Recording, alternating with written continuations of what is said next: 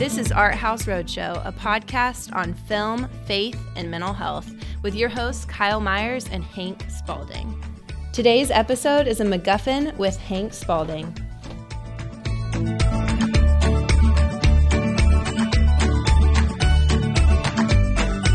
And welcome back, movie nerds, to another episode of the Art House Roadshow. My name is Hank. I'm your host, alone again, to cover all things Marvel in the summer of 2022. You saw and heard my review in the early part of the summer for Doctor Strange and the Multiverse of Madness. It was a great movie. But it is, alas, not the only Marvel thing we've received this summer.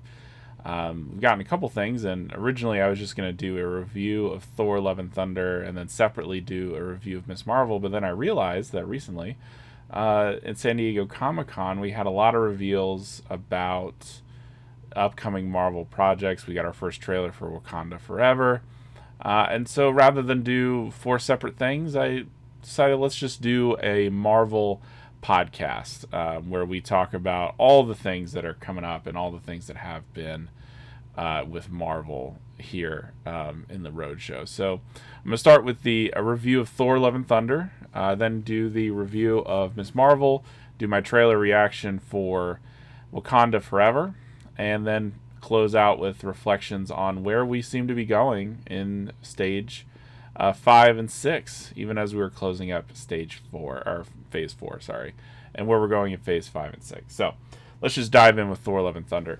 I was looking forward to this movie, I think, more than I was Multiverse of Madness, though I'm not sure. I had a lot of energy and hype, and I think a lot of the fans did coming out of No Way Home, just because of the expanding multiverse, and we heard that there was going to be even more multiverse cameos as a result of what happened in Spider-Man No Way Home. But I think you can't really get bigger than the two cameos that you had in Spider-Man No Way Home with Tobey Maguire and Andrew Garfield showing up as their respective versions of Peter Parker. And, so I think in that sense, like, a lot of people are disappointed. But I think that the version that we get of Doctor Strange in Multiverse of Madness makes a lot more sense than the one that we got in No Way Home. He seemed a lot more competent and in control, but one of the things that's really interesting about Doctor Strange is that he always appears to be on his back foot and getting beaten up. Like, so he's learning magic in the first Doctor Strange movie.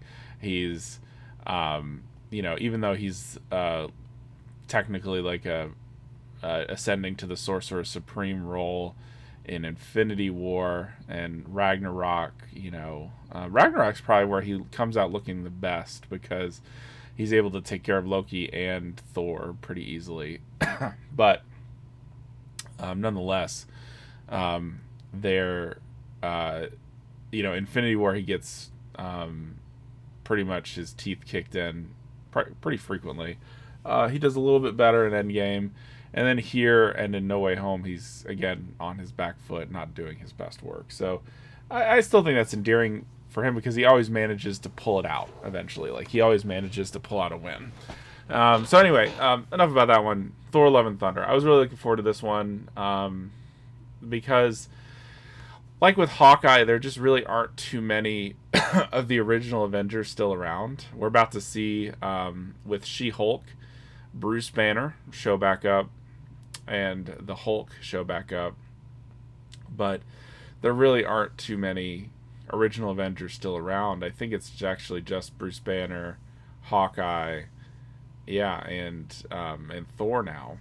Captain America is now Sam Wilson's Captain America. Iron Man has passed and Black Widow has passed in the universe, and so that's a little bit of a problem. But nonetheless, this movie was kind of coming off of the hype of Ragnarok plus Thor's performance in Endgame and Infinity War. We got in Ragnarok a much more lighthearted version of Thor. Chris Hemsworth has gone on record saying that Ragnarok was really the thing that revitalized his love of the character. And if you look at kind of the progression of Thor in the first Thor movie, he's kind of this Shakespearean character, and like the way he talks is very proper and things like that.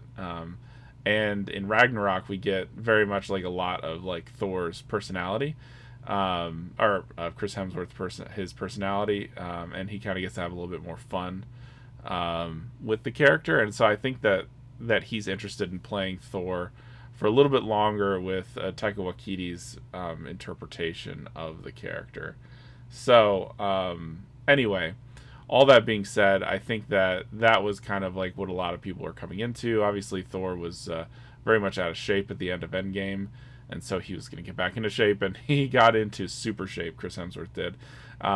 He told like on the circuit for promoting the movie that he was training for this movie during COVID, during lockdown, and so all he would do is kind of see his family eat and work out, and so he worked out like 8 times a day, and so he got ripped for this one. I mean, his muscles are huge. I think this is the biggest Chris Hemsworth has ever been for Thor. So he put it in the work, and the work showed. But there's a lot of things I liked about this movie. There's a few things I didn't like about this movie. I think that, and so I'm going to talk about things I liked, things I didn't like, and then some of the theological, philosophical ideas in it that I really resonated with. So I liked the philosophical, theological thing that they were doing, but I want to cover that at the end. So anyway, the things I liked. Well, actually, let's start with the negative. Also, things I disliked. I think that they didn't give this enough time. I know that Kevin Feige and Marvel Studios wanted this to be a little bit shorter, so it ran for approximately an hour and 49 minutes, and I think it showed. There were a lot of things that I think should have been developed a little bit more that didn't get to. I think the original cut of this was 4 hours long of Taika Waititi, and they cut it down to an hour and 49 minutes. That was a lot. A lot of things that they had to take out. So it felt very rushed, this movie did. So case in point, Christian Bale and Gore the God Butcher, such an interesting character. And I think that he played it well. But the problem is that you didn't really get to see a lot of him. Like, so Gore, he gets the opening scene, and he's kind of wandering the desert with his daughter, looking for water, right? And his daughter eventually dies of dehydration, and Gore, wanders into an oasis, and actually finds the god that he was praying to send water, right? And that god actually is really indifferent to Gore's suffering, and Gore ends up finding, in that place, the ebony blade, which is this, or the necro blade, sorry. I think the ebony blade actually belongs to Black Knight. So the necro blade is apparently this mythical sword that can kill gods. Now, when I say that it was rushed and you didn't get to see a ton of the development of Gore, obviously Gore had a really great, and has in the comics, a really great motivation for hating the gods, because he prays to the gods to save his family. His family dies, and he turns against the gods. And it's interesting because even in this movie, like when he confronts the god and he's the last of his people that worshipped this god, the god doesn't really care, right? And so if you just lost your daughter, your family, your people, and your god that you thought loved you and protected you, actually really didn't care, you could see why, he would hate those people. But it's rushed because it just so happened that right before Gore got there, they were fighting this villainous person who had the sword that happens to be able to kill the gods. And so that felt a little like, well, that is such a huge coincidence, the kind of feeling. But still, like, he goes from this very pious follower of this deity to this cursed being that uses this sword and kills the god that he worships. And so he goes from that to saying, all right, I'm going to kill all the gods now, because none of them are worth worshiping and things like that.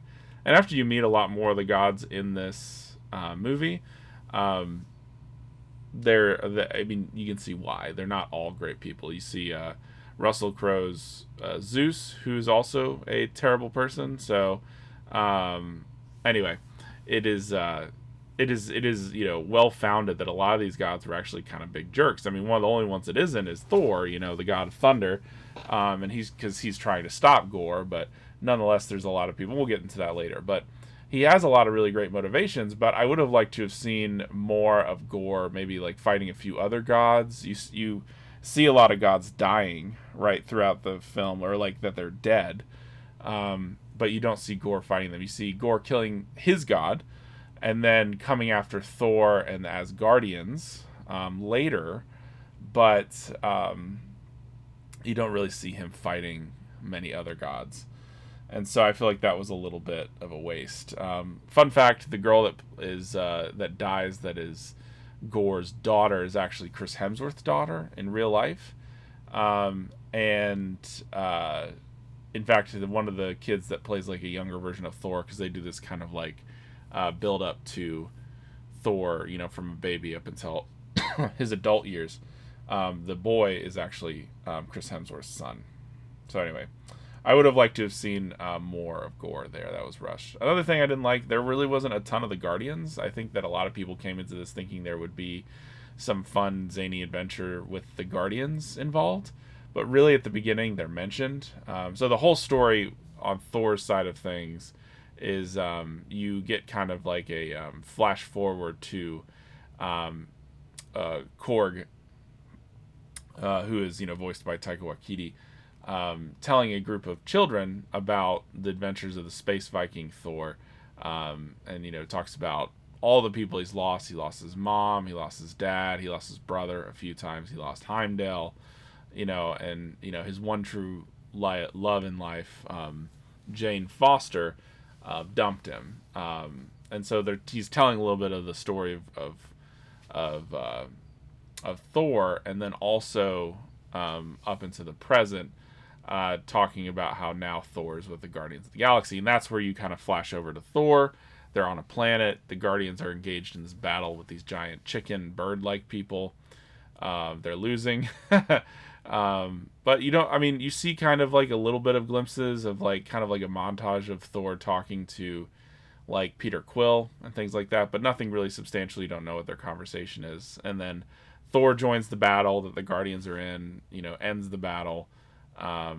And then that's when Thor and the Guardians go their separate ways. There just really isn't a ton of interaction. And I'm sure there are reasons for that. Maybe in the longer version they had more adventures together. But I just would have liked... That's one thing I really liked about Infinity War, was how the Guardians and Thor interacted. And you just didn't see a lot of that here. And so I felt like that was kind of a waste of their time, because we're not really going to get much more Guardians. There's a holiday special coming out later this year, and then next year there's Guardians Volume 3, and for all intents and purposes there's actually no more Guardians in this original team again, and so we don't know which Guardians are going to survive that and which ones are going to continue on in the MCU. So anyway, I'm a little worried, a little sad that we didn't get more of that. Another thing that I'm not sure I liked is I think they went too hard on the humor. I think that it was good. Like, I love the levity that Taika Waititi brings to this, but in some sense I feel like some of it didn't make sense. It still felt a little forced. For example, Thor's axe, Stormbreaker, appears to be jealous because Jane Foster, she's able to wield Mjolnir in this movie. Basically, during their dating relationship, Thor tells Mjolnir that if anything ever happens to him, that Mjolnir needs to watch over Jane. And one of the main kind of driving themes of this film is that Jane has contracted a very serious form of cancer. She's tried treatments and everything, but she hears Mjolnir cry out to her, and she goes to New Asgard and is able to actually reforge the hammer, and the hammer kind of gives her strength and the ability to fight her cancer. The catch is whenever she drops the hammer, she still has cancer. And the hammer, even though when she's holding it, gives her power and strength, when she's not holding it, the cancer progresses and gets worse. And actually, the thing that's saving her is also killing her, much like palladium for Tony Stark. So, nonetheless, I think that like the humor of the acts of Stormbreaker is jealous, right? And several, so it seems to have kind of like a personality whenever Thor is talking about like how much he loves Mjolnir, or at one point they steal Zeus's thunderbolt. It seems like Mjolnir is jealous and non-cooperative, but when, for example, Gore steals Stormbreaker to use it to summon the Bifrost, like Stormbreaker just kind of goes along with it. So if it has a personality of its own, why doesn't it, act against Gore, right? So that doesn't make any sense. That. So anyway, like I think that the humor's great. Like I love the idea of Stormbreaker being jealous of Mjolnir, and there being kind of like a tiff between Stormbreaker and Thor. But the consistency of it, is kind of jarring. I didn't really like it in that sense. But I think a lot of it, like the film, so much has to follow like kind of a like necessary script. Like the reason why that Stormbreaker doesn't is because they need to get Gore to the location he needs to be at so that they can progress the plot. And so a lot of it feels like it's just related to that issue. So those are the things I didn't like. Things I did like, I loved the way that they used Jane. And so one of the things that a lot of critics of Thor Ragnarok, or Thor Dark World and the original Thors, they didn't really like Natalie Portman's character. I thought that Taika Waititi used her really well. Natalie Portman did a great job playing the almighty Thor. I thought it was really interesting, like the different kind of elements she brought to her fighting, right, and the ways that she used Mjolnir, really great. I liked how Thor himself is still kind of like grieving the loss of the relationships, but trying to move on in his own kind of lovable way. I love that Thor has kind of like like he finds Sif. That was one of the things that in Ragnarok that was really, everyone was really wondering, is like, where's Sif, because she wasn't in that. And Jamie Alexander, she had a scheduling conflict with Ragnarok, and I think that served her well, because I think if she could have made that movie, she would have been killed off with the rest of the warriors that were killed off in that movie. And so she shows up here alive and well, loses an arm, but nonetheless is alive and well. And so Jamie Alexander is going to play a role here going forward in Thor, hopefully, because I like her character. She barely got any lines. She got like one line, and then at the end she's training Heimdall's kid. But yeah, it's not great. She was in Loki, which is great. But I always hoped that she'd make a comeback, and she did. So who knows if they'll use her more. But we'll see. Valkyrie underutilized, but I thought she did really great. Really loved Korg. And like I said, I just love this version of Thor, of Chris Hemsworth being able to use his personality. He's still tough when he needs to be, but this can be funny and show like his personality. A lot of like Thor like fans really don't like this version of Thor because he's kind of a wimp or whatever. I don't see that. I don't think he's a wimp at all. Specifically, I want to talk about the theological themes, and then we'll speculate where this is going, because the MCU is heading in a very specific direction, and I'm not sure how Thor fits in that going forward. The theme of this movie, so the story is, right, just very simply, Gore becomes this anti-god villain. He slays a lot of gods, and he is basically trying to get to the center of the universe, which is where Eternity lives. Eternity is kind of this all-powerful being, and the first person to find Eternity gets to ask one wish, and Gore is going to ask that all gods will die. To get to Eternity, he needs the Bifrost, and so he steals the Asgardian children in order to lure Thor into a trap to steal Stormbreaker, because that's the last kind of like weapon that can summon the Bifrost now that Asgard is destroyed. And so basically he gets there, and Thor has to confront him. He asks Jane to stay behind because every time she picks up the hammer she gets worse. but she ultimately decides to go fight alongside Thor, and that's what ends up killing her. Basically, they convince Gore in Jane's final moments to not use his wish to kill all the gods, but to bring back his daughter.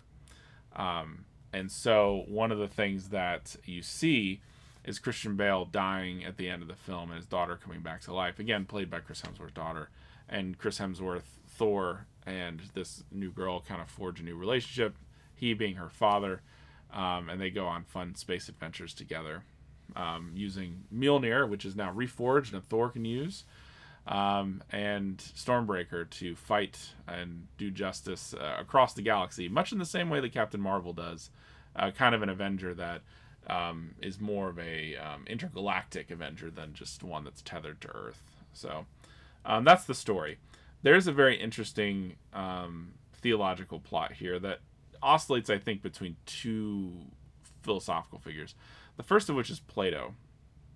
If you do any reading of Plato and ancient Greek kind of mythology, the gods were not really necessarily the best people. They were immoral. I mean, Zeus, for example, who appears in this film, played by Russell Crowe, is always coming down to Earth and having children, with humans. And so there's these half humans, half god characters like Hercules, who again also makes an appearance in this film. Plato and the philosophers are like, these gods are not really like the most moral people, and so they can't be the final ultimate being, because if we can reason that there is a more moral existence than these gods, then there has to be a higher god in a certain sense. And so Plato theorized the existence of the reality of the forms that actually is the more moral accountability of the world than the gods, right?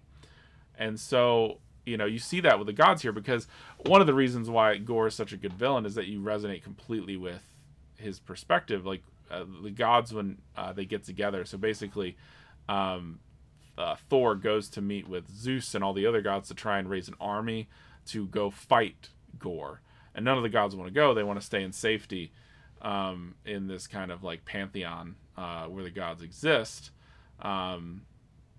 And one of the things that happens is that you find out that there's a contest for most human sacrifices, or most sacrifices of their followers throughout the year. And so they're not great people. After you talk to Zeus, it's like, this is not a great person.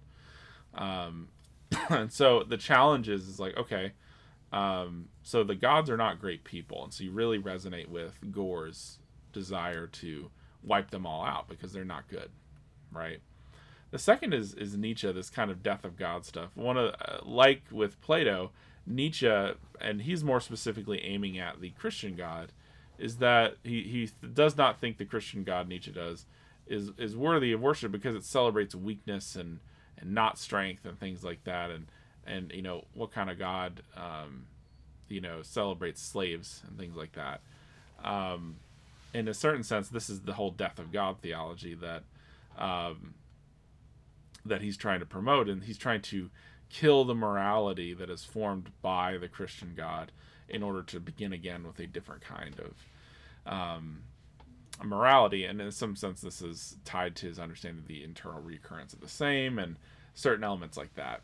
And so there's this real deep death of God kind of theology at the background of this. It's because it's nihilism. Like, the Gore's motivation isn't necessarily some type of new world order. It's just death, destruction, and annihilation. And so nihilism is something that I think is a central theme for Nietzsche. Nihilism was this actually constructive reality, destroying the gods in order to create a new reality. And so I think Gore wants to try and liberate the universe from the gods in order to begin again. And I think that's yet again, it could have been a theme that they explored if they had a little bit more time to develop his character. Like, is Gore just doing this because his daughter died? Or is there, some type of philosophical rationale that he develops along the way? I think it would be interesting to dive into that. But it's still there. I think it's still there. And so that's my favorite thing about the film, is like these philosophical ideas. Where do we go from here? It's very clear that that the next several phases, so phase 4, and one of my close friends pointed this out about Phase 4, and I think he's absolutely right. If you look at Phase 4, everything from Black Widow all the way up to Love and Thunder, which is here, and we just found out at San Diego Comic-Con that the end of Phase 4 is actually Wakanda Forever, which comes out in November. And so everything in Phase 4 has been about mourning the loss of everything that happened in Endgame. With that respect, I think that Phase 4 really should have begun with Spider-Man Far From Home, because that's all about the loss of Tony Stark and Peter Parker's life. But I digress. That's technically the end of Phase 3, according to Marvel. But Phase 4 has all about been mourning the loss, right, of everything. And you can think about it, like, No Way Home is still kind of picking up this idea of, like, losing the Avengers. And he ultimately, Peter Parker does lose his history. He loses everyone he knows, right, as a result of the goings-on of Phase of Endgame. I mean, you have this idea with, for example, Hawkeye. He's losing all of his friends. He lost Natasha in that show. WandaVision, and to some extent, Doctor Strange, the Multiverse of Madness, is all about her losing a vision and her kids. Wakanda Forever will all be about the loss of Chadwick Boseman in real life. And everything in between, right? There's been a lot more things that have been these big losses. I mean, for Falcon and Winter Soldier, it's the loss of Steve Rogers. And there's lots of other things too. Loki. All of this is something that is important. So I think that there's something for that. But they're heading into this multiversal saga. So starting with Phase 4, there's a multiversal saga, and you can see that with WandaVision, No Way Home, Loki, and now Multiverse of Madness. They're kicking off this saga. So the first 3 phases was the Infinity Saga. The next 3, it seems like, are going to be the Multiverse Saga. I don't know where Thor fits in that at this point. I'm sure that he will come back and fight at some point, Kang or something like that. I assume that it has to do with Loki to some degree, because Loki's sticking around. The second season of Loki is filming now. And so I imagine that a lot of it will have to do with Thor's reunion with Loki to some degree. But I'm not sure. And I know that he'll show up alongside the other Avengers, probably to fight in the last 2 Avengers movies that they projected, which we'll get into here in a second. But nonetheless, I think that it'll be interesting to see kind of what happens.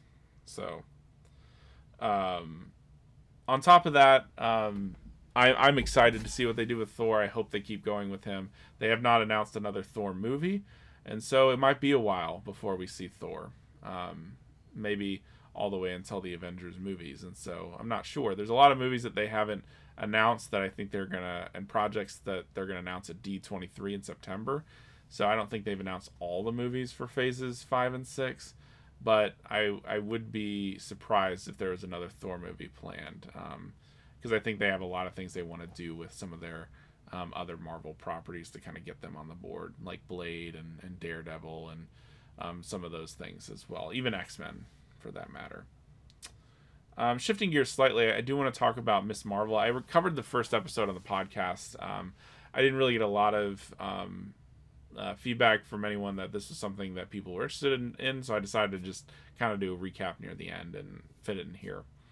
I like this show. It's not my favorite Marvel show, but I think it's really interesting. Introducing Ms. Marvel, I think, is a really important thing to do at this point. Obviously, they're setting up the Marvels, which will come out next year. But I think it's, if nothing else, the actress who plays Kamala Khan, Iman Vellani, she is just so likable in this role. And I think that it feels very much like a kind of teen high school hijinks kind of movie. So, for example, I think of it kind of like Glee, or like I said, Never Have I Ever. It even feels a little bit like Spider-Man, because she's always getting help from her high school friends to help her defeat these major kind of threats and things like that. And so it's great. But I mean, one of the things I like about it the most is they show kind of the trauma that many Pakistani immigrants felt or feel as a result of the partition of India in the 1920s, when the government decided to push out all Islamic people out of the country. And I think that that's valuable for a Western audience to see this history. Like, there's just like stuff that we don't know, that trauma that has been very real for people. The gist of the show is that Kamala Khan finds this bracelet that belonged to her great grandmother, and this is the key to help a group of kind of like immortal creatures called the clandestines, or in this film they're called jinns, which is a part of like genie culture. The genie myth, which is a part of Islamic and Eastern culture. And so she's trying to she's found by this group, and she's told that bracelet can help send them home, but she finds out very quickly that if she does that, it'll destroy her reality. So she doesn't want to do that. She ends up having to fight these people, and ultimately they come to their senses, and some of them die, and the kind of the main one sacrifices herself to protect the reality that she's in. The final battle is between the clandestine's son and Kamala Khan and her host of high school friends, which it felt a little rushed. It felt like, in some sense, the end of this series should have been the second to last episode, because they've kind of covered all the things that they wanted to cover, and so they shoehorned this last final battle in there. And there's a lot of things they kind of shove into this last episode, last couple episodes. I mean, they do time travel in this series. Don't explain how it works. Obviously, the second time that Marvel's done time travel so far, at least. And they, at the end, the big reveal of this series is that Kamala Khan is not an Inhuman, as she is in the comics. She's a mutant. And you know that we're talking about X-Men mutants because they actually play the X-Men theme when she's told that she's a mutant. And so it's an interesting show. This is now the introduction of mutants into the MCU. And so full steam ahead towards X-Men, which I'm all about, really excited for. I think the momentum that Marvel is going to carry after Phase 5 is going to have to rely heavily on properties like the Fantastic Four, Daredevil, and X-Men. At every moment, I think that Marvel is losing steam. They find a way to reel me back in, right? So I am willing to give them the benefit of the doubt here and see where this is going. But Miss Marvel was good for me, and I liked it, and I thought it was a really interesting story. It ended with Kamala Khan disappearing and Brie Larson's Captain America kind of like appearing. It's unclear whether or not, and I'm pretty sure that they swapped places, it looks like, because Brie Larson's Captain Marvel seems to be really confused about where she is, and she sees in Kamala Khan's bedroom all these pictures of Captain Marvel. And so it's going to be interesting to see how this ties into what they're going to be doing with the Marvels. But I'm excited. I think there needs to be a lot more Captain Marvel, because she's clearly one of the strongest Avengers, if not the strongest, because we don't really know what's happening with Scarlet Witch. And I think that they should focus more on her, to be honest with you. And I hope that she gets more screen time going forward. Switching gears again, just slightly, this will be a little bit shorter. We got our first trailer for Wakanda Forever. And this one's going to be emotional because it looks like the writers of Wakanda Forever have decided to kill off T'Challa in some capacity. They're not going to recast him. They're not going to use CGI. They're just going to kill him off and replace the Black Panther. In the comics, there have been a lot of people who've taken up the Black Panther role. My money is on Shuri, his sister. But the thing that appears to be the story for this film is that after King T'Challa dies, his mom kind of sits on the throne, and she's the main one tasked with deciding what is going to be the future of Wakanda. And Wakanda now is a little unstable because of all the things they've experienced, and not only in Endgame, right? A lot of bad things happened to Wakanda as a result of Endgame, but then also we have new threats to Wakanda, which will be Atlantis and Namor, right? So the Submariner, who is one of the original kind of Avengers. He's like the Marvel's version of Aquaman. And so it appears that and obviously one of the things in the comics that's pretty standard is that Atlantis and Wakanda don't get along. And so it seems like they're going to pick up that storyline. It'll be interesting to see what happens with Namor and how he plays into the MCU in the future. You also get the first picture of Ironheart, the Riri Williams, who's going to play Ironheart, which is the next Iron Man character. And so it's going to be interesting to see how that goes. I'm interested to see. She seems to be close to Shuri. And so I'm hoping that there'll be a glimpse, maybe a little bit. We haven't gotten a date on when Armor Wars is happening, which is going to involve Rhodey kind of collecting all of Tony's old suits. But nonetheless, she's going to be in that too. And so I'm interested to see where that goes and how that goes. It's going to be a very emotional one without Chadwick Boseman.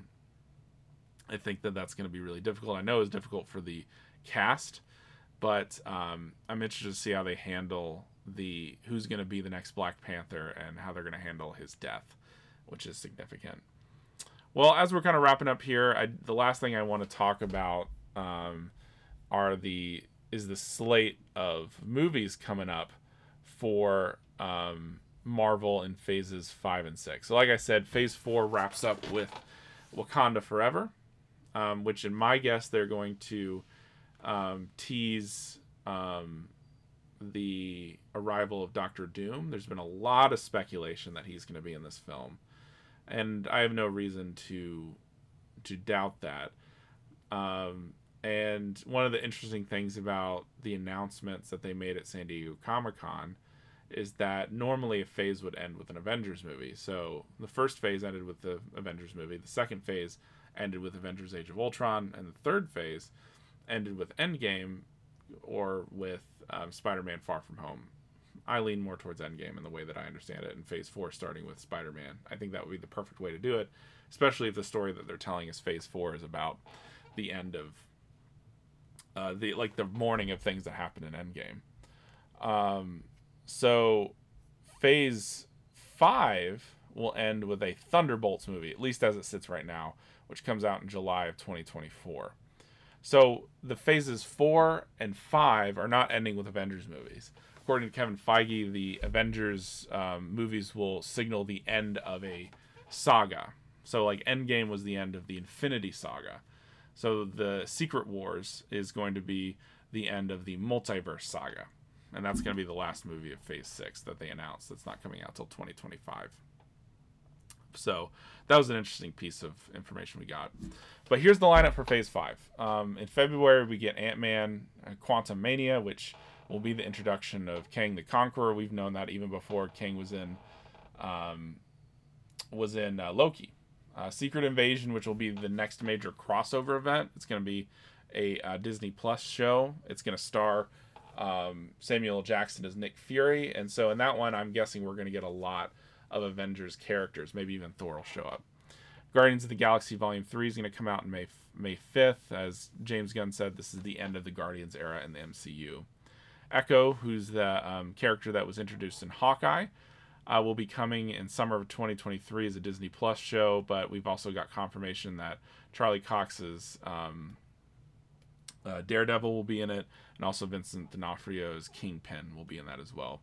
Loki Season 2 will be summer of 2023, which comes 2 years after, in the summer of Loki Season 1. The Marvels, which I just talked about, which will have Iman Vellani returning as Miss Marvel and Brie Larson as Captain Marvel. But we also have Photon from WandaVision that will show up as well. Blade, which is supposed to be either a Disney Plus show or a movie. It's unclear which one it's going to be. It's going to come in November 3rd, which is in some sense going to be a follow-up to Eternals. Ironheart, fall Disney Plus show will be fall of 2023. Agatha Coven of Darkness, which is a WandaVision follow-up, will be winter of 2023 or spring of 2024. Daredevil, and this is probably one of the more exciting pieces that came out as a result of these announcements. It's going to be a Disney Plus show. Now, normally Disney Plus shows are like 6 to 8 episodes long. I think WandaVision was 8 episodes long. I'm pretty sure that's how long the Falcon and the Winter Soldier was. But Daredevil Born Again, which is going to be a new Disney Plus series featuring Charlie Cox, is going to be 18 episodes long. By far the longest Disney Plus show for the Marvel movies that they have done so far. And that's coming out spring of 2024. So in roughly year and a half, 2 years kind of length here. And so I'm very interested to see that. Huge fan of Charlie Cox's Daredevil. So I'm excited for that. Sam Wilson will get his theatrical debut after the success of Falcon and the Winter Soldier. He's going to be Captain America in Captain America New World Order, which comes out in May of 2024. And then, like I said, the last movie as of this point that is listed for Phase 5 is Thunderbolts, which they've been gathering a lot of the characters from Thunderbolts in the comics. This is kind of like a governmental Avengers group. So John Walker, I would guess is gonna make his comeback as U.S. agent. I think you'll see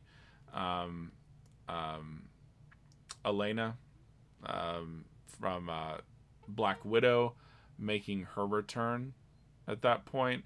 I think you'll also see Abomination there too. He's a Thunderbolt, and then someone also pointed out that we're probably going to get Nemo. Sorry, Nemo from not Nemo. Why am I blanking on this? I'm so sorry. I'm going to have to look this up. It's going to bother me. He was the main villain in Falcon and the Winter Soldier. And he's going to probably come back because he's a Thunderbolt as well. Let me look at it. Sorry. Baron Zemo, not Nemo. Anyway, sorry. So Zemo will be back. And so that plus some other characters will come back. And again, all of this is, to some degree, has to advance the multiversal saga while also telling their own unique stories. And so we're getting a lot of new stuff, like the new Captain America, while also having some old stuff such as Guardians and Ant-Man. And so I'm very excited to see exactly where they go from that. Now, the other thing that they announced is a little bit of Phase 6. One of which we knew, which is Fantastic Four, which comes out on my birthday, November 8th, 2024. And then 2 Avengers movies. The first, The Kang Dynasty, and the last, Secret Wars. My guess is that they announced these 3 movies to kind of gesture towards what that last phase is going to look like. In the comics, Doctor Doom becomes kind of one of the main villains of Secret Wars. He gains a lot of powers from that. If they introduce Doctor Doom in Wakanda Forever, it'll be a nice way to kind of usher in the next stage of the multiversal saga and set up kind of where they're going with Secret Wars. Because Secret Wars is kind of an interdimensional war that is really interesting. And just like Atlantis is a threat to Wakanda, so is Captain Doom. Sorry, not Captain Doom. Doctor Doom, because he is from Latveria, which is another country near Wakanda in some iteration. So it'll be interesting to see. I'm optimistic. Like I said, I've stopped doubting that Marvel can tell a compelling story. I'm interested to see what Kevin Feige does with the Fantastic Four. I liked the other Fantastic Four movies for what they were, but they were not successful. And so I would love to see a Fantastic Four story that people can really gravitate towards. I'm excited for the fact that we're going to get some new faces in here. I'm interested to see what the Avengers team is going to look like, but I'm also interested in all the things that weren't announced that we know are happening, such as Armor Wars. We don't know when that's happening. Deadpool 3, we don't know when that's happening. Whether or not they're going to introduce the mutants before Secret Wars and things like that. So there's a lot of things yet to come that I think are going to be really interesting. So that about does it for us. Let us know what you think. Anything on the horizon Marvel-wise that you're interested in, or maybe you had a different take on Thor or the Wakanda trailer or Miss Marvel. We'd love to hear your thoughts. In a couple weeks here, we're going to get She-Hulk. So that's going to be a really good story to check out. So I hope that you'll join us back here during that time so that we can celebrate the release of more Marvel stuff. I'm a Marvel connoisseur in the sense that I really enjoy it. I'm probably not as sophisticated as other Marvel watchers, but I love to see what's coming, and I'd love to hear your thoughts too. So anyway, leave a review for us on the podcast. We got some more stuff coming up. Kyle and I are going to be back together to talk about multiverse stuff between the various multiverse movies of this past summer, as well as talking about our favorite movies of 2022 so far. In addition, we will also be covering here on the podcast Brian and Charles, which is an art house film that was released rather recently. I'll have a review of that. In addition, look out for other reviews that are coming out on the podcast. We're going to do Westworld at some point here as well, along with a few other things. And so keep your eyes out and peeled on our feed. Follow our new Instagram, and we will love to connect with you then. Anyway, be well, stay safe, everyone, and I'll see you here next time on the Art House Roadshow. And that's a wrap. Thank you for joining us on Art House Roadshow. We'll see you next time.